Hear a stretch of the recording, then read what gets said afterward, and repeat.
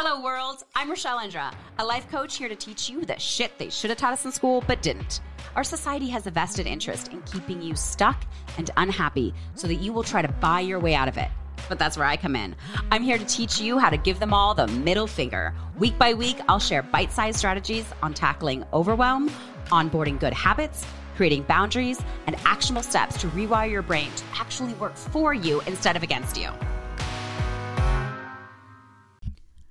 What does it mean to be a witch? Sean and I are reclaiming this word witch and taking it out of the patriarchy that has made it this way to hold women back, to repress women, to repress the feminine energy and what we have to give to the world, and has made it a dirty, bad thing.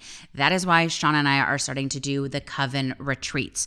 Starting this October, it is going to be Friday the 13th through Sunday the 15th. We are so excited to be hosting this in Bend, Oregon, in a beautifully sacred place, and we are going to be spending time in community. For us, being a witch means spending time with other women, talking about the phases of the moon, doing our inner child work, healing together in community with other women who are also doing their healing journey, taking sacred space and sacred time out for us as women. We are so used to giving to others, to being about being in service to our partners, to our community, to our children, to our family. When do we make time for us?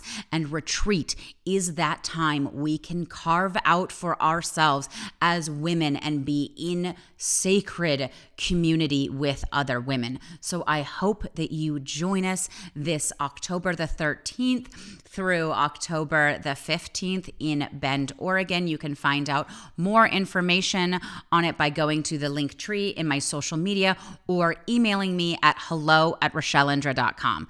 Again, that's hello@rochelleindra.com.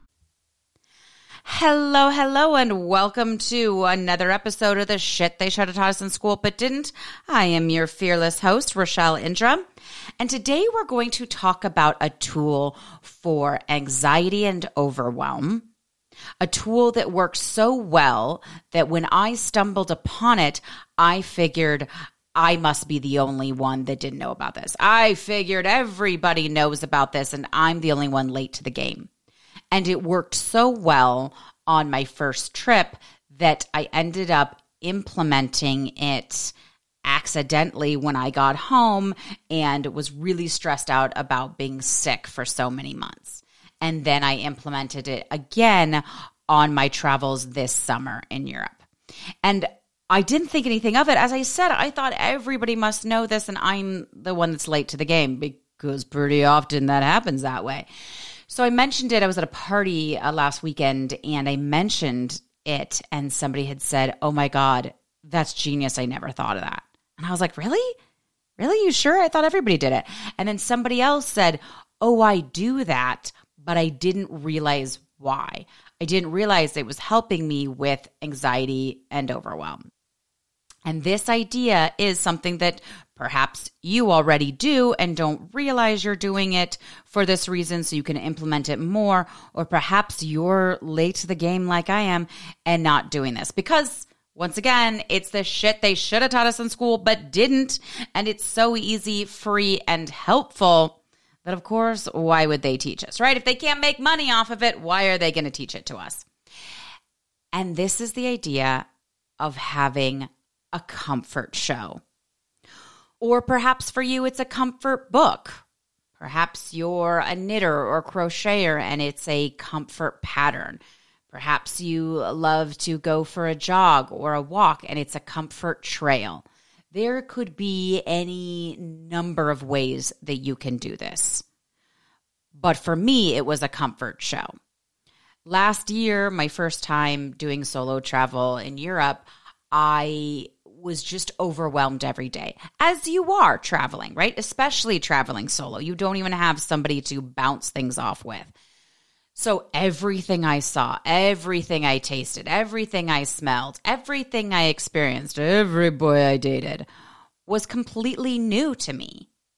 And that can be overwhelming. It's exciting, and it's one of the most amazing things about travel is all this newness, but it can be really, really overwhelming. And so I decided at night to start watching, because I was becoming so stressed out, I started watching Ted Lasso. That the first season I watched over again. I'd already seen it, and I started watching it again. And I started looking forward to watching it again every night. And I didn't realize what I was doing is watching a comfort show, watching a show I had already seen, a show that lifted me up, right? I mean, as we all know about Ted Lasso. I would say Lasso. I don't know why. Ted Lasso.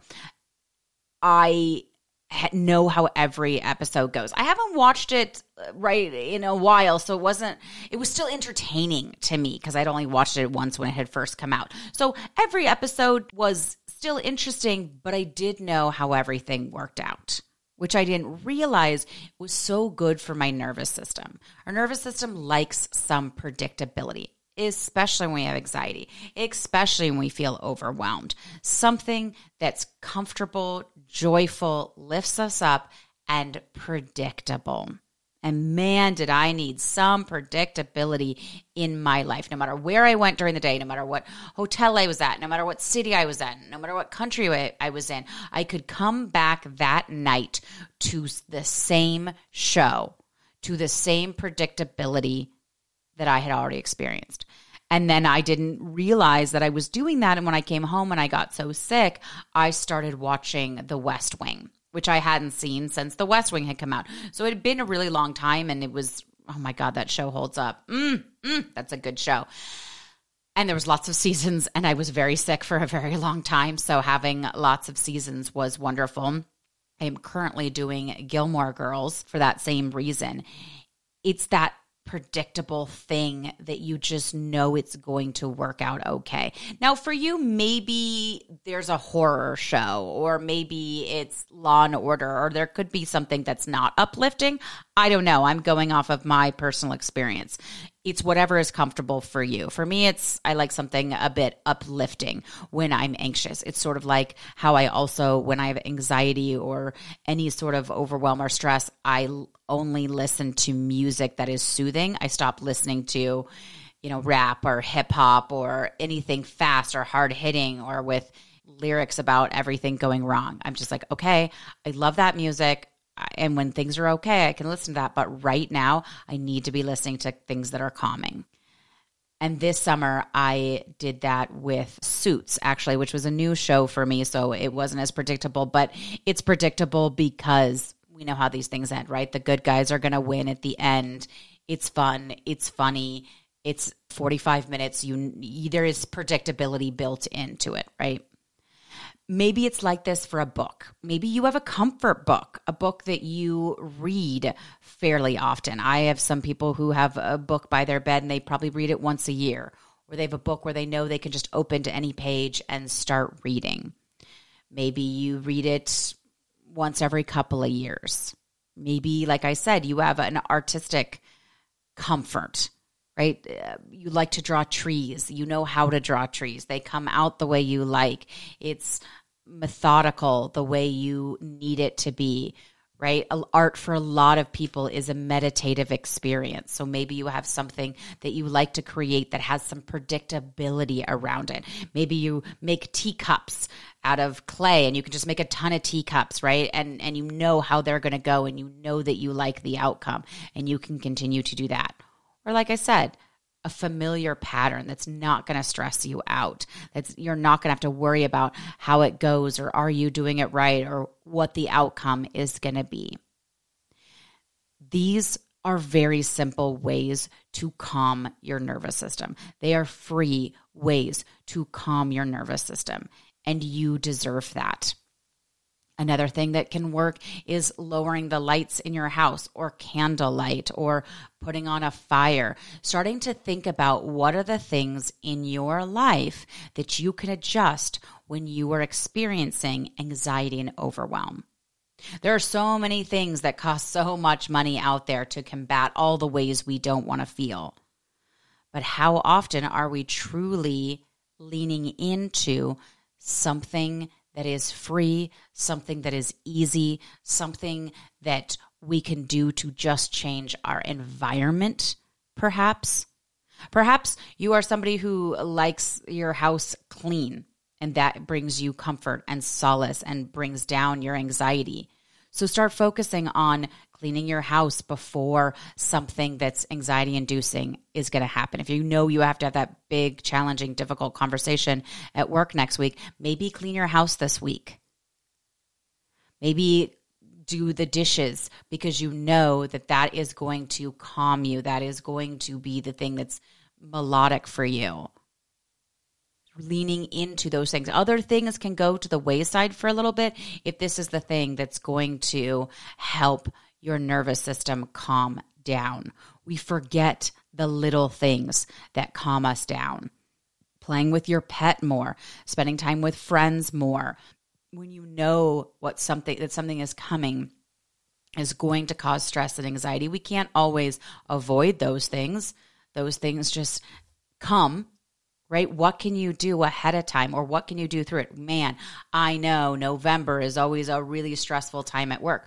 Okay, what comfort show am I going to watch?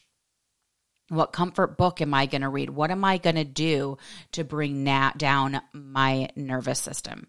Am I going to try for the month of November to meditate in the morning? Am I going to try to exercise more and exercise out that stress in my life? It's that forethought that can make such a difference.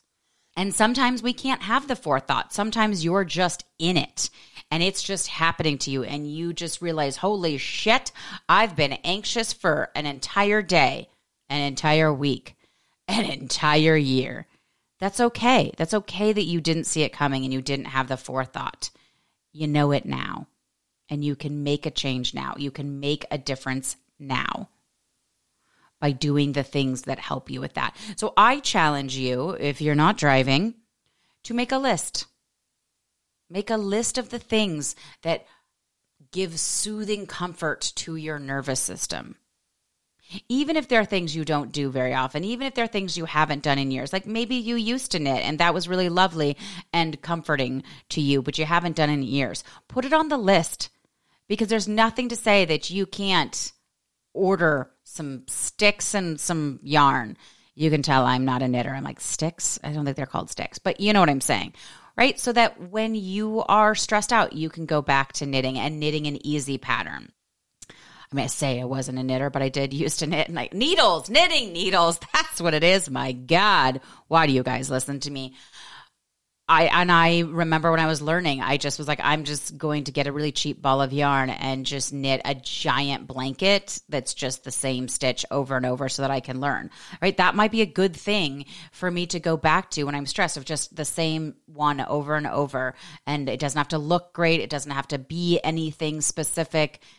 I'm just knitting. I'm just doing something that calms and soothes my nervous system and perhaps distracts me from the anxiety that I'm going through, gives my brain an ability to rest.